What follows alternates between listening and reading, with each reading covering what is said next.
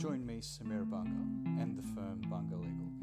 In the new world of 2022, things are much different than what they were last year or the year before.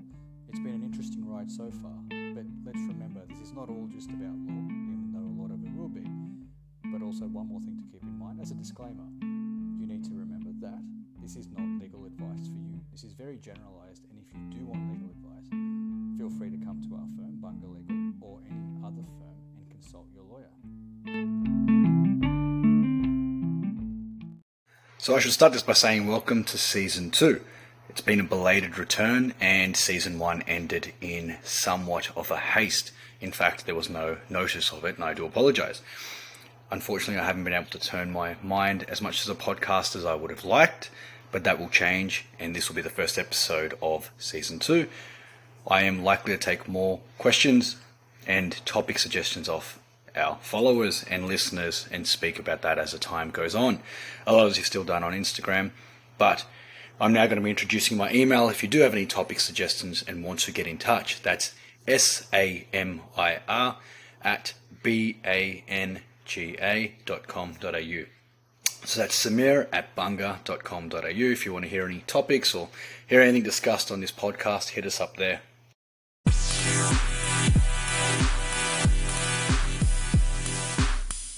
Got Chris on, and we wanted to introduce a different perspective, which is not just what I say as a defense lawyer and not just one side of it.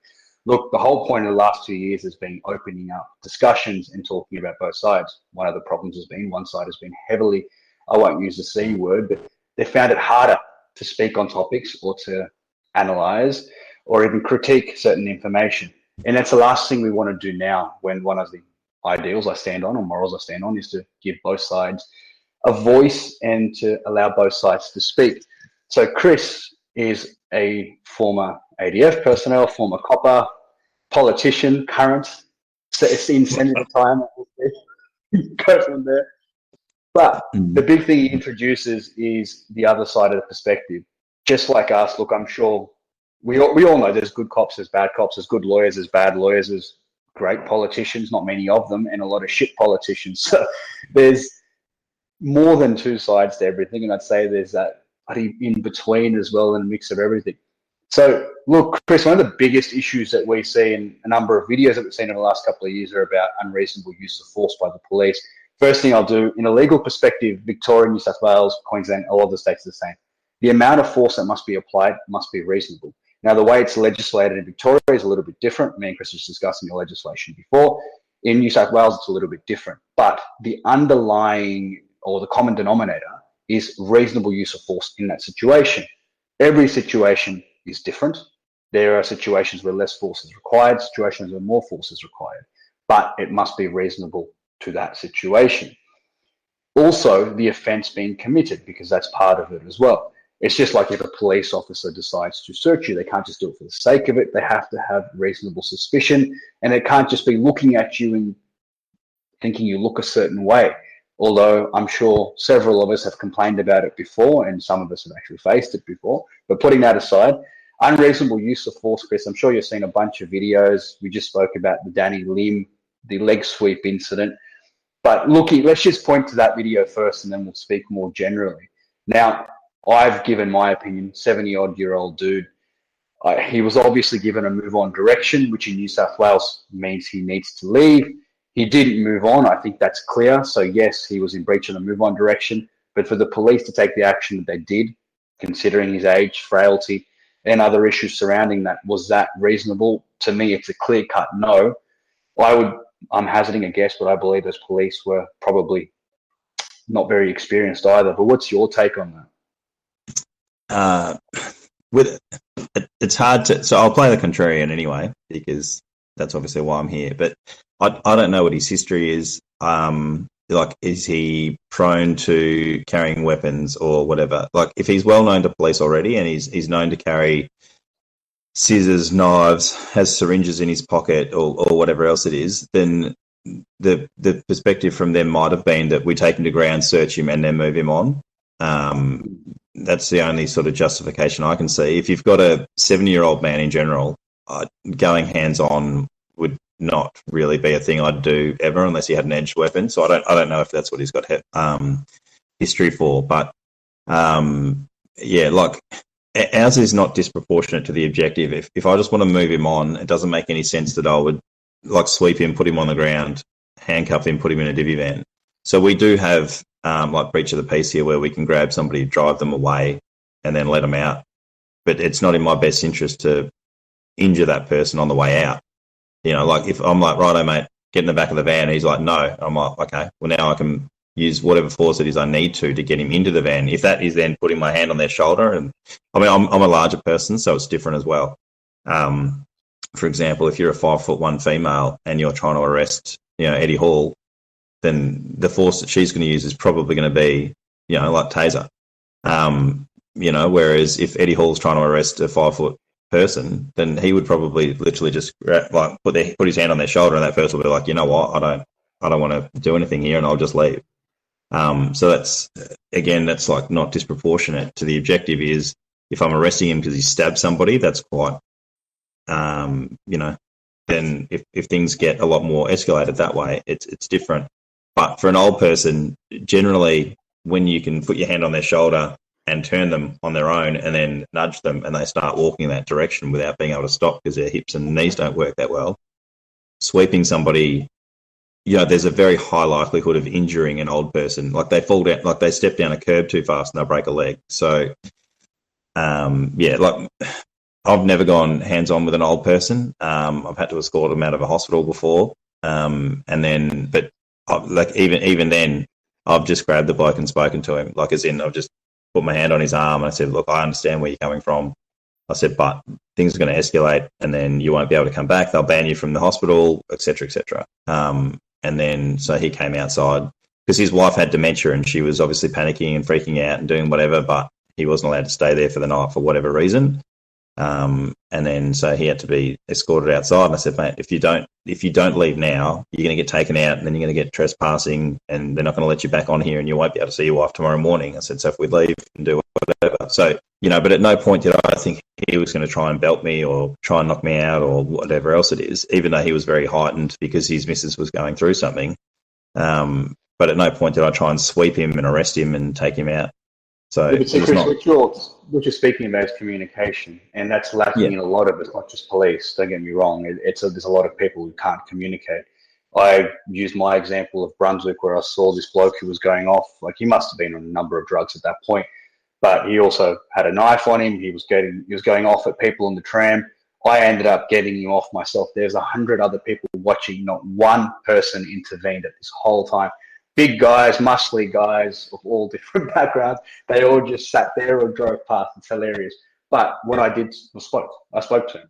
And one of the things that I said that actually completely changed him, said, the only people here that are going to fight are you and me. Everyone else is they're too much, I won't use the words that I use, but they're too scared to do it. And as soon as I said that, he laughed and it calmed him down enough for me to then get him off the tram and for the tram to move. But communication is vital. It always is. It doesn't matter what you're doing, whether it's my job or your job. And sometimes that's what you need. But going back a few steps as well, you're playing the devil's advocate or the contrarian at this point. You're right. If he did have a knife, it changes it a little bit. But in this certain case, Danny Lim's known for having A-signs or A-frames, really, really weird, interesting A-frames with all types of language on there and funny language on there. And he carries a smile as his weapon. Look, he's a pest. I don't doubt that for a second. I have nothing against him, but I know the police see him as a pest. He's definitely well known to police. He hangs around Sydney. Now, if that was someone in his 40s or 50s going around and he was threatening people, it's also different. But as you said, if he was picked up, and it's still not going to look good if the cops picked him up and moved him out. However, I even would sit there and go, look, no one likes it. I don't like the look of it, but the force is reasonable. Getting him to the ground and the way it was done was also interesting. If they picked him up and put him on a chair or sat him down first, there's just a number of things that could have been done. But I honestly think that's inexcusable inexperience, because you're dealing with someone who could have permanent injuries, but there's that side of it too. But I like what you're saying. Communication. I think that's another issue you have is if you're a larger guy, and it doesn't, it's unfair because. But generally, like, I have to put up with a lot more crap than other people do, because if some some little person comes over and they're 60 kilo, and then they come over and have a go at me or whatever, and then I'm like, mate, and I put one hand on them and push them, and then they go flying backwards and they fall over, hit the back of their head, then that's no longer proportionate. You know, like if I've knocked someone out, even though I've just pushed them lightly, like, you know, you don't have people who are 100 kilo boxing on with people who are 60 kilos. Like, there's weight divisions for a reason. So on the one hand, generally people are less likely to come up and try and assault me. But on the flip side of it, little people will come over, kick me in the shin and like spit at me, do whatever else it is. And I still have to be, you know, not disproportionate. So I still can only use as much force as that person can use on me. You know, so if you've got a 70-year-old person and you've swept a leg or whatever it is, he probably didn't realise that old mate would go horizontal and crack his head. You know, like what his intent was probably just, I'll take him to ground, I can cuff him, we just pick him up and move him on. I have swept somebody's leg before. I was searching him. He said he didn't have any weapons, etc.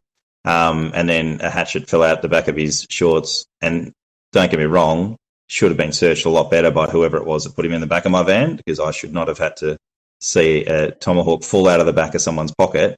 But they had to fight him to get him in the van. And I was like, that's fine, but you fight him until you can search him and make sure he's clear. But anyway, a tomahawk fell out, and I was like, obviously now I'm aware that this guy carries weapons and hasn't been searched. So I got him, I opened the door, we had the spray, but again, now he's cuffed, so I can't really justify spraying him anymore, because he can't, you know, the threat he is still, I don't know what he's got, but if he's not going to comply with me, you know, but using a spray as a compliance tool isn't a thing. I can't just spray you because I want you to do what I want you to do, because that's now disproportionate and it's basically torture.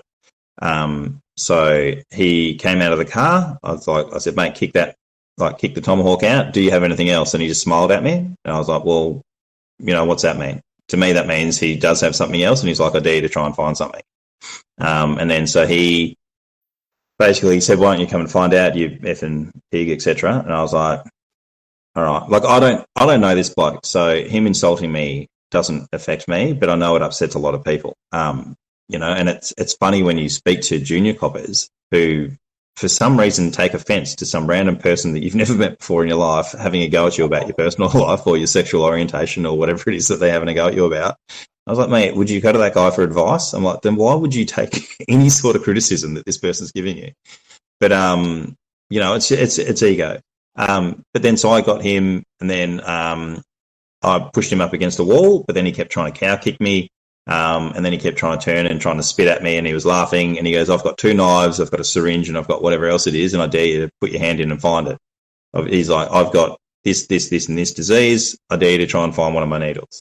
So then he was already cuffed, so I held his arm, I kicked his legs out, he went sideways, and then I lowered him onto the ground. Like, he didn't crack his head, it was all under camera in the Sally Port where we arrested him.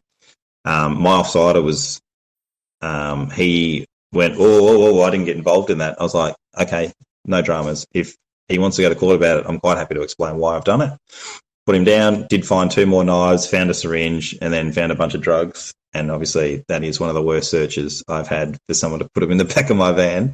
You know, look, that should have been done before it was on there. But, you know, that use of force, somebody from outside that didn't know the conversation that I was having with him, didn't know that we'd seen a tomahawk fall out and that he'd already said he had multiple weapons, would probably say that was disproportionate.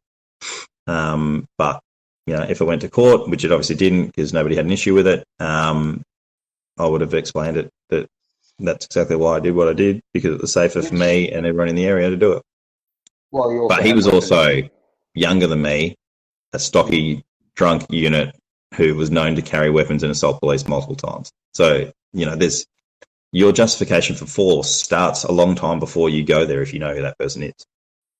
Well, exactly. But I completely agree with that. If this person is known to police with a history and a history of assault police, resist arrest, you automatically then know, or at least the officer does, the external person doesn't. That person's more likely to carry on or do something towards police. Flip side of that is people who get in trouble with the police a lot, who shouldn't, who are unreasonably searched, they don't like police either, and they'll probably treat them in the same way.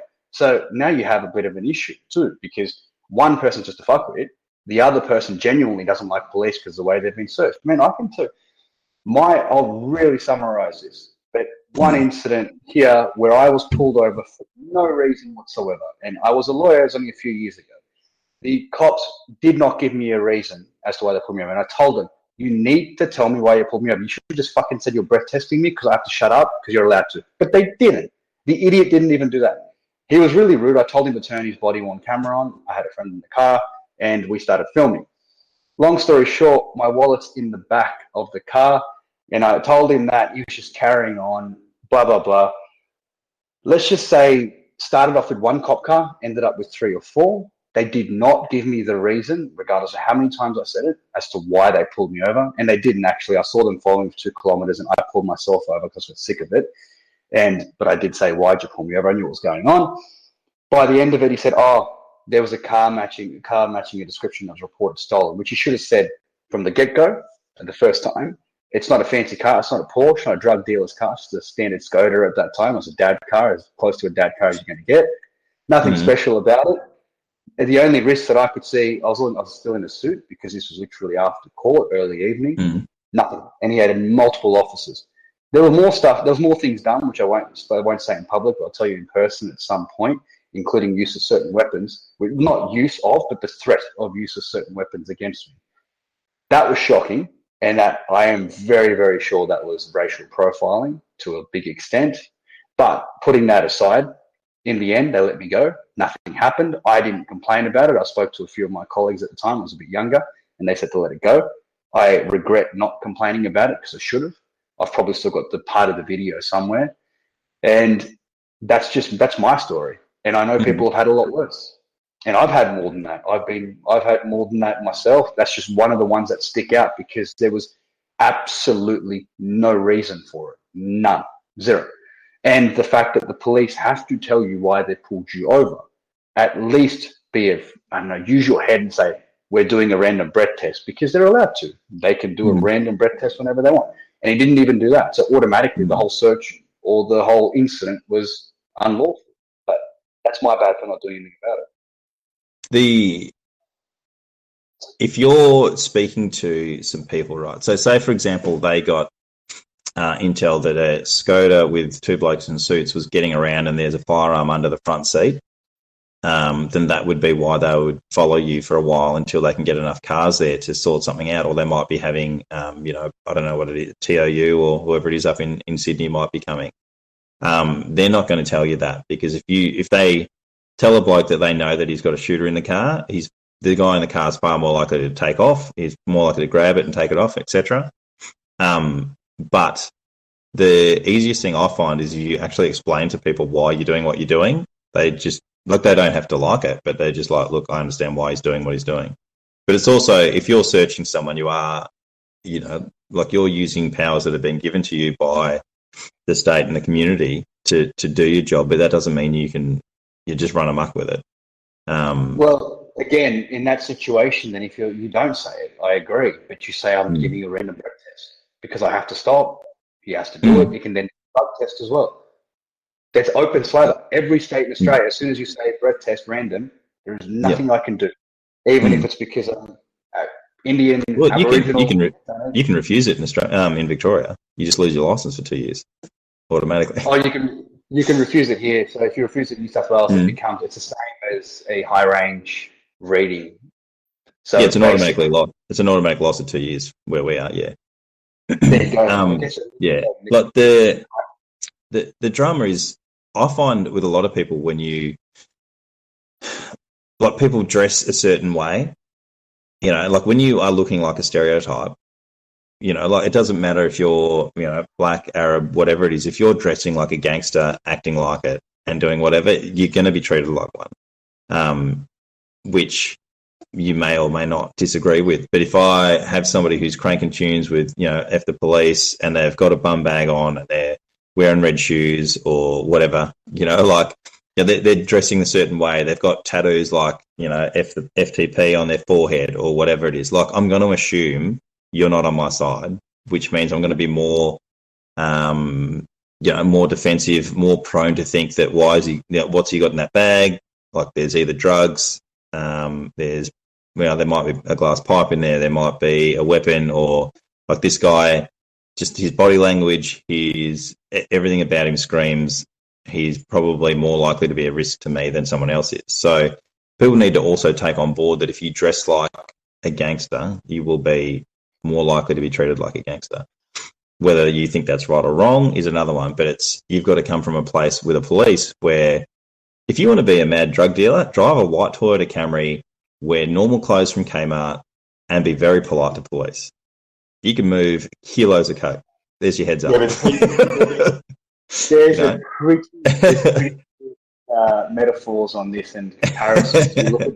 You look at the Asian drug dealers and the Lebanese drug dealers, and which ones do it better? The Asians do drive the old Toyota Corolla or Toyota Camry in their average clothes, and they're making a shit ton of money. And then you have the Porsches and the. This is a massive stereotype, and I hope no one gets offended. But that stereotype definitely goes around even in the legal fields as well. That you have these drug dealers that just drive standard things. They'll wear the cheapest clothes. They'll just act like completely blasé. And then you'll have these others that are just more arrogant, more self-confident, and do it in a completely different way. But the point you raised, going back to clothes, number one, lawfully or in law, I'd say that's not right. You can't do it. But at the same time, when you look at personal experience and the experience of a police officer, even me, the likelihood is going to be higher. But that's the same as racial profiling is, I don't know what you call, what would you do it? Fashion profiling at that point, or a bit of a mix, racial and fashion profiling. But you're right, if you're playing these tunes, it's stereotyping. But then the people who have used it to make money out of it in court, like people like yourselves who use it as a defense to get away with things at certain times, is like, if you hadn't have been racially profiling my person, then you wouldn't have done that search in the first place. So that's an illegal search, regardless of the fact that I profiled them because they had a big clock around their neck like Flavor Flav, and they were giving me the finger and wearing, Spurs outfits and doing whatever else it is, like dressing like the stereotype of a drug dealer. And then you're like, yeah, but you also did that because he is black or he's Lebanese or he's whatever else it is. And that's an easy out for you guys. So regardless of whether the fact that I'm doing it, but again, that would probably come through with how the police person described what they were, like why they made their assumption. If they just went, I searched him because he was black, then you'd be like, mate, come on now. Point. You're basically giving it up. Yeah, exactly. Whereas if I was like, well, his demeanour was he was walking, I don't know, he was walking with a limp like he was trying to be a gangster, and then, he had, he had a bum bag on, which I know in my history is more likely to be somebody who's dealing drugs or doing whatever else. Like bikies wear the same bag across the front. I'm sure you've probably got one. But like if you're dressing a certain way, like you see in rap videos or whatever else it is, versus if you're dressing, I don't know, like Brad Pitt and Moneyball, you can be. It doesn't matter what color skin you are. If you dress a certain way, there's plenty of white guys in Cryo over in where I am in Geelong that dress like gangsters. Nothing to do with the skin color. It's all to do with the stereotype you're dressing like. But I'm sure there's a lot of coppers who can't explain that and then get caught up with saying a random line that then gets used as clickbait to then be, well, that copper's racist, and then they kick him out. Chris, that kind of is showing that automatically, isn't it? Because they can't explain why they did it. So that automatically then is showing that they did it for the wrong reason, even though the results might be right. I should also tell people that in courts, both magistrates' courts and local courts, depending on what state you're in, they have the discretion to admit evidence regardless, even if it's obtained unlawfully.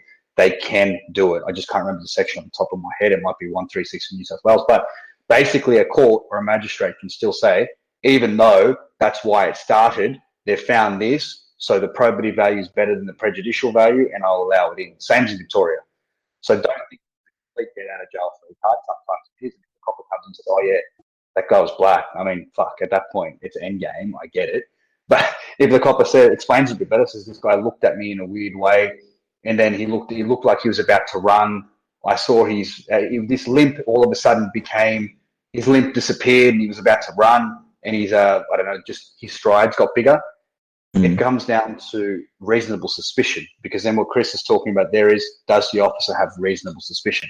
Just clothes, just skin isn't, but the demeanour of that person, putting the finger up, telling the cops you're a fucking gronk or you're a fucking pig, I want to slaughter you, stuff like that, even though swearing at the cops isn't illegal directly.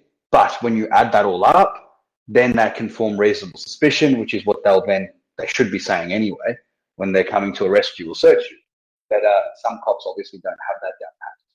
But do you not find that that's interesting in itself, that you can swear at cops, but I can't swear at you? No, cops can swear at us. You can swear at us too. It's the level of it.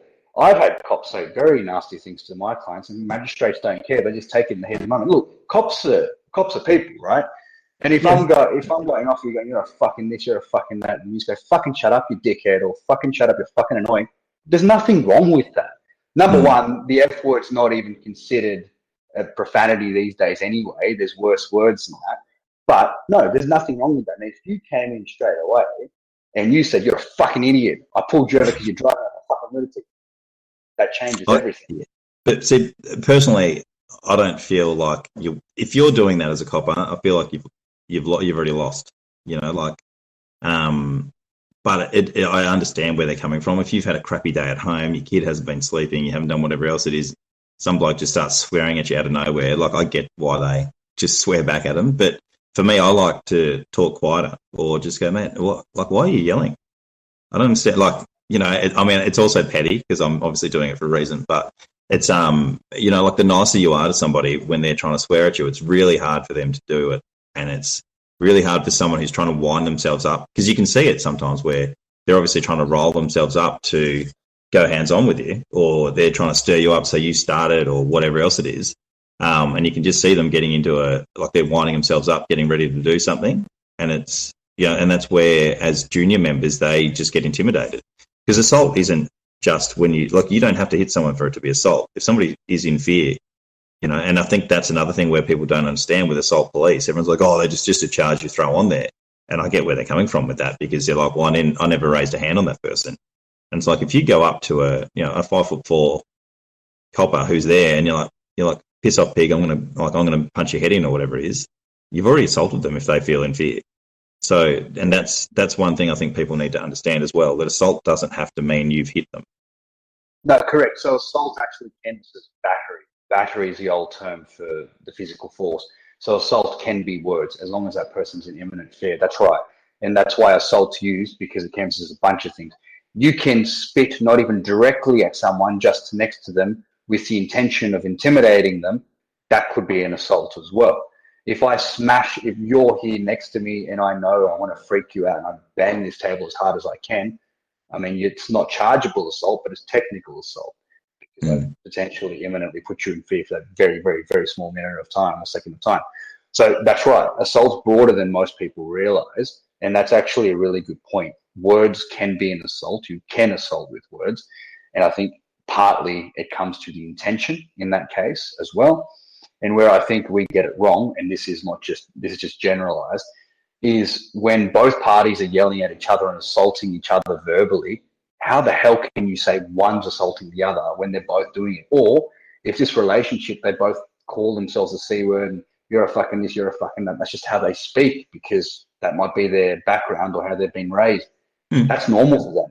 We can't not then say, oh, they're assaulting the other person, or this is wrong, or this is whatever it is, because that's just how they've been raised, unfortunately.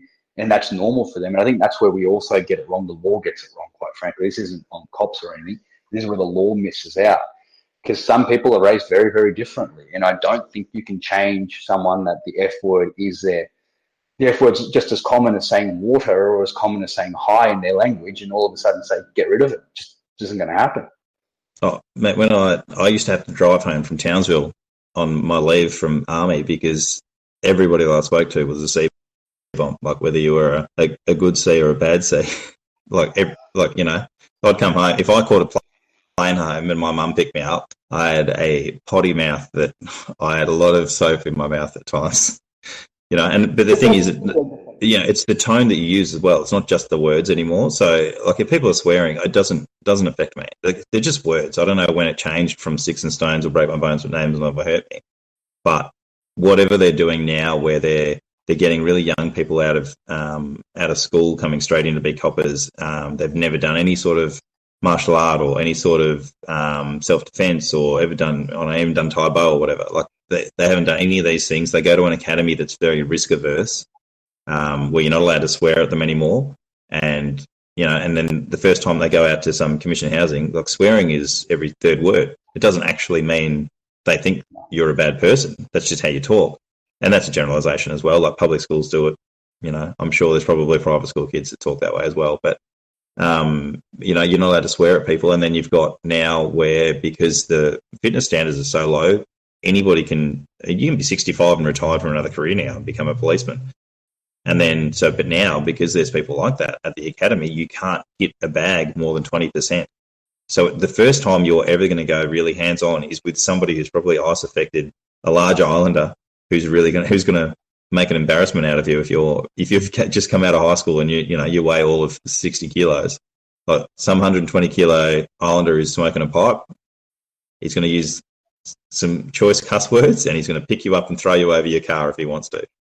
I think we're really setting our police up for failure with the fitness standards and the lack of our massive amount of risk averse. Like we're not allowed to spray coppers. So the first time they know about the spray is when they spray someone else and then it bounces back on them, or a junior copper who isn't really paying attention and just sprays in the general vicinity because they got scared, ends up spraying you because you're wrestling that crook already.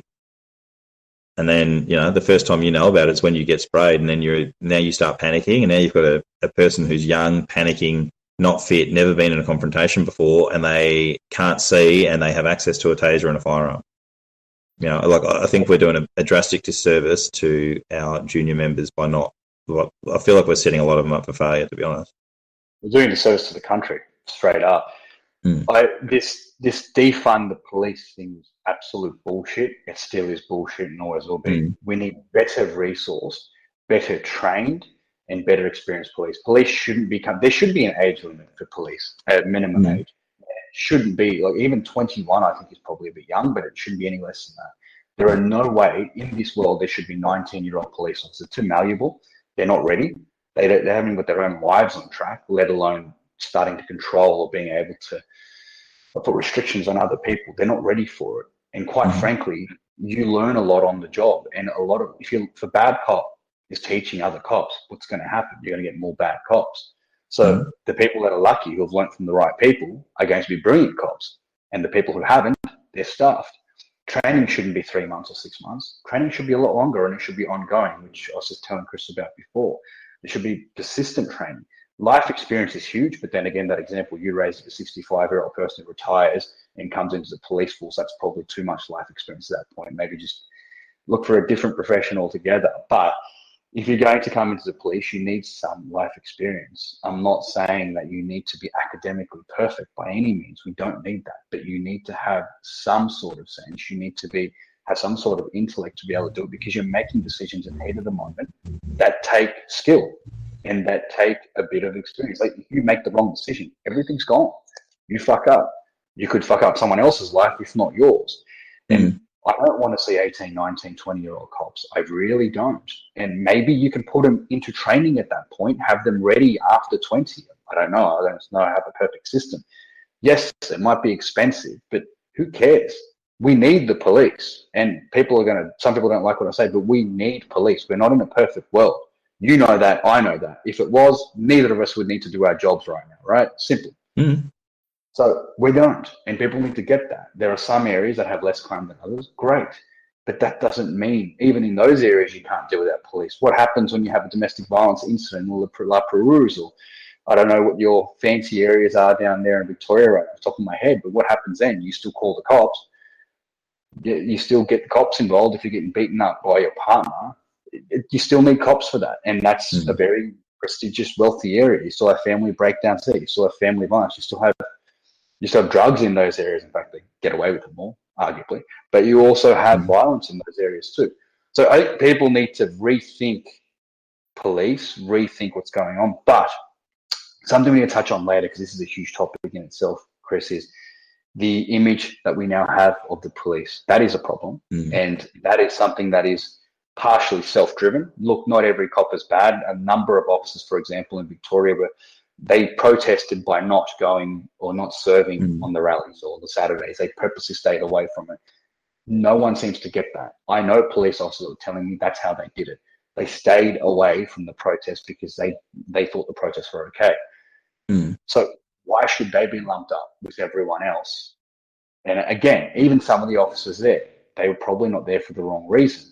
Some of them were treated badly. Some of them were fucking there for violence, actually. And I'm sure some of them were there for the wrong reasons. I don't have percentages on this. I don't think anyone ever will. But I can tell you some of the evidence where I've encountered in some of the cases we've had has shown some pretty interesting.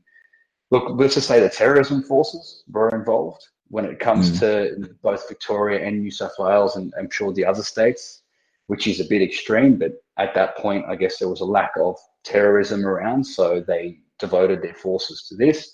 So there were a lot of drones going around. There was surveillance. There was facial recognition for those people who've asked me before. Yes, that was being used. And I have that information from other cases. I can't say exactly what I have, but I can tell you in my experience, that was all there.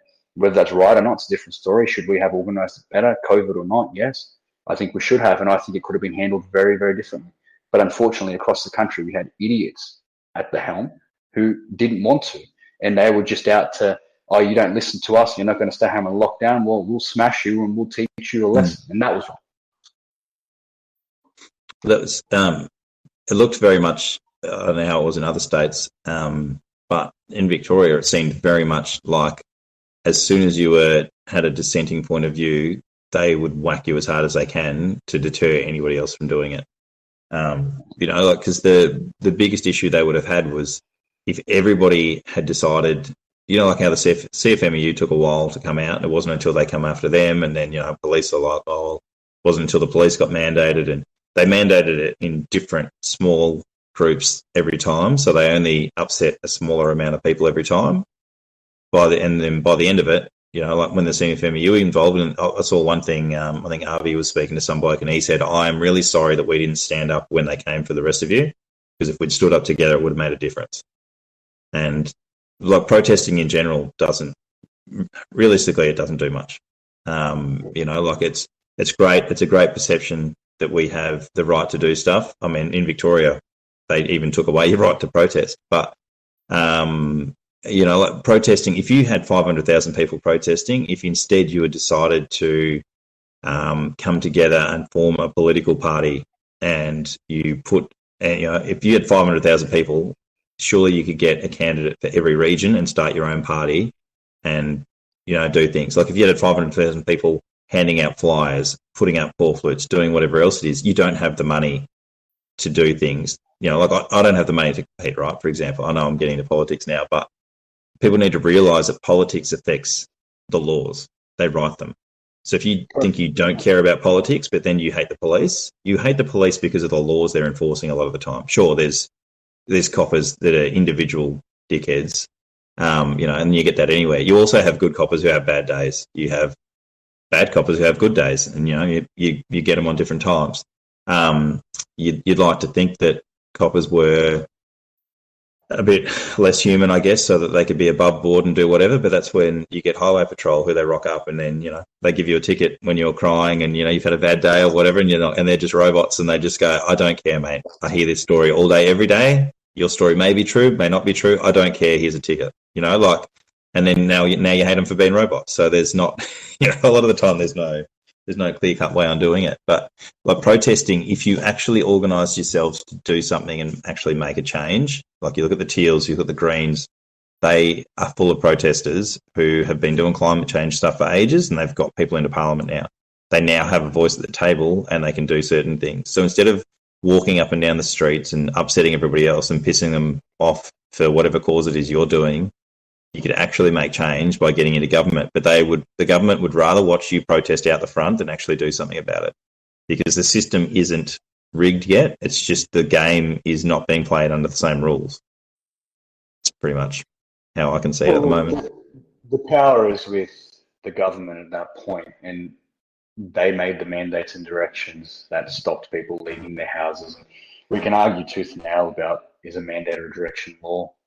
Arguably it's not, but it doesn't matter. It's enforceable. That's what people need to actually look at. Forget whether it's law or not. Who fucking cares? It was enforceable.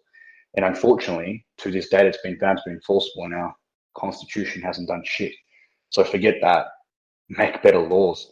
The pandemic laws are wrong. I think the Health Act was used way too broadly, and I think the interpretation of it, in my opinion, wasn't correct. But that's what we have.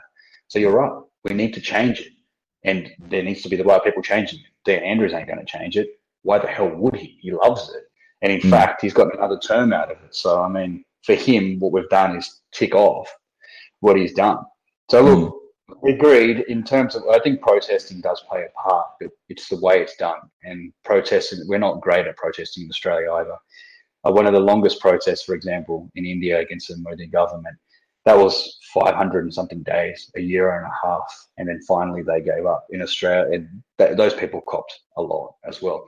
I'm not saying everyone here can do it. And I'm not saying that's we did the wrong thing here, because I get why people protested. And well, I support their right to do so, but you're right. It doesn't necessarily change things. And the bigger protests don't change things. And really, unless everyone gets on board and the media then jumps on the board of these protesters, they won't change things. The BLM was a different protest. The media was basically supporting it. You have these protests and the media was lying about the number of people that were there, 3,000 or 4,000 people.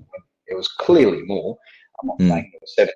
I don't know. More than 3 or 4. Anyone with fucking half a brain knows that. So let's be realistic about this too. So I agree with you there, Chris. There's other ways to do it. And again, I'm not a strategist, so it's not my area of expertise, but I can say that protests don't necessarily always make a difference. And if they do, it's longer term. We ain't going to get a revolution in Australia, no matter how many people keep saying that that should come across. It's not going to happen. Some people say there's this other old constitution hiding. If it is, I don't know about it. Maybe I'm shit at my job if that's the case, but I don't know. What we have from 1901, and people need to remember the Constitution was put in place for trade. That's it. That's basically it. We don't have an American-style Constitution which came out of a revolution and a war with the British. We were basically given sovereignty effectively. Sovereignty isn't the right word, but we were given the land to govern, and then we came up with a Constitution that allowed the states to trade. And WA was late to the party because they were so arrogant, and they still do the same thing. Nothing's exactly changed in WA. So guys, let's be realistic about the Constitution here as well. That's my opinion. Others have a very different opinion. And part of it comes down to interpretation. So if we have law that's harder to interpret in a different way, for example, and there was a concrete right to these protests, for example, then people wouldn't have been charged and arrested over it either. But we don't. And unfortunately, it wasn't. There was no clear-cut guarantee. Anything else you want to say before I end it up? We've gone a while. With protesting, like, I don't want people to say, I'm saying give up on protesting because it's a waste of time. I just think you need to be better about how you're protesting yourself. Like, if you glue yourself to the ground, no one cares. All you're doing is pissing people off trying to get home from work. So it's like, if you actually want to start making change, don't upset the people that you want to bring attention to. If you can, for example, I think it's Tibetans that do these protests, and they will literally get like 1,000 people to sit in a park quietly, and they will play relaxing tunes. People flock to that to go, what is going on over there? If you glue yourself to the ground in the middle of an intersection on a Friday afternoon when people want to get home, they're yelling at the police to kick the crap out of you. It's a vastly different outcome. But realistically, if you use your social media to, get a voice out there where we're like, hey, I don't like what, I don't know, Tesla or, Balenciaga or whoever it is are doing. If everybody goes on Google and gives them a bad review, it will do more damage to them than you gluing yourself to a road. Or if everybody goes and says, hey, this is what these guys are doing in Bangladesh, everybody boycott whatever brand it is, and don't do it. Like, if you hurt them monetarily, it's a massive difference. And realistically, with protesting against the government, if you support whoever is in opposition to the government or somebody else who you want to get behind, and you donate time instead of money to help them out doing whatever, that will do a lot more than gluing yourself to a road will. I agree. No, that's a good point. And the climate change protest where they closed off the tunnel here in Sydney, I think that's not exactly going to win you any fans, and especially I believe that was peak hour traffic too. So I agree with you, because at that point you're looking at the people whose minds you're trying to change, and if you alienate them, how's that going to work? That's a very valid point, and that should actually be discussed a little more too. All right, Chris, thanks for coming on. We'll have to do more of these shortly. We've missed a couple of topics, but we'll deal with that later. It tells you how big a topic unreasonable force can be. Yep. Cool. All right, mate. Thanks very much for your time. Thank you. I'm going to end this by basically giving you an avenue to get in touch with me if you want to hear about any particular topics, or if you have any suggestions. Get in touch with me at Samir, SAMIR, at banga.com.au. So that's Samir at banga.com.au. That's the email address I'm going to use for this podcast and people to get in touch. So I will hear from you shortly.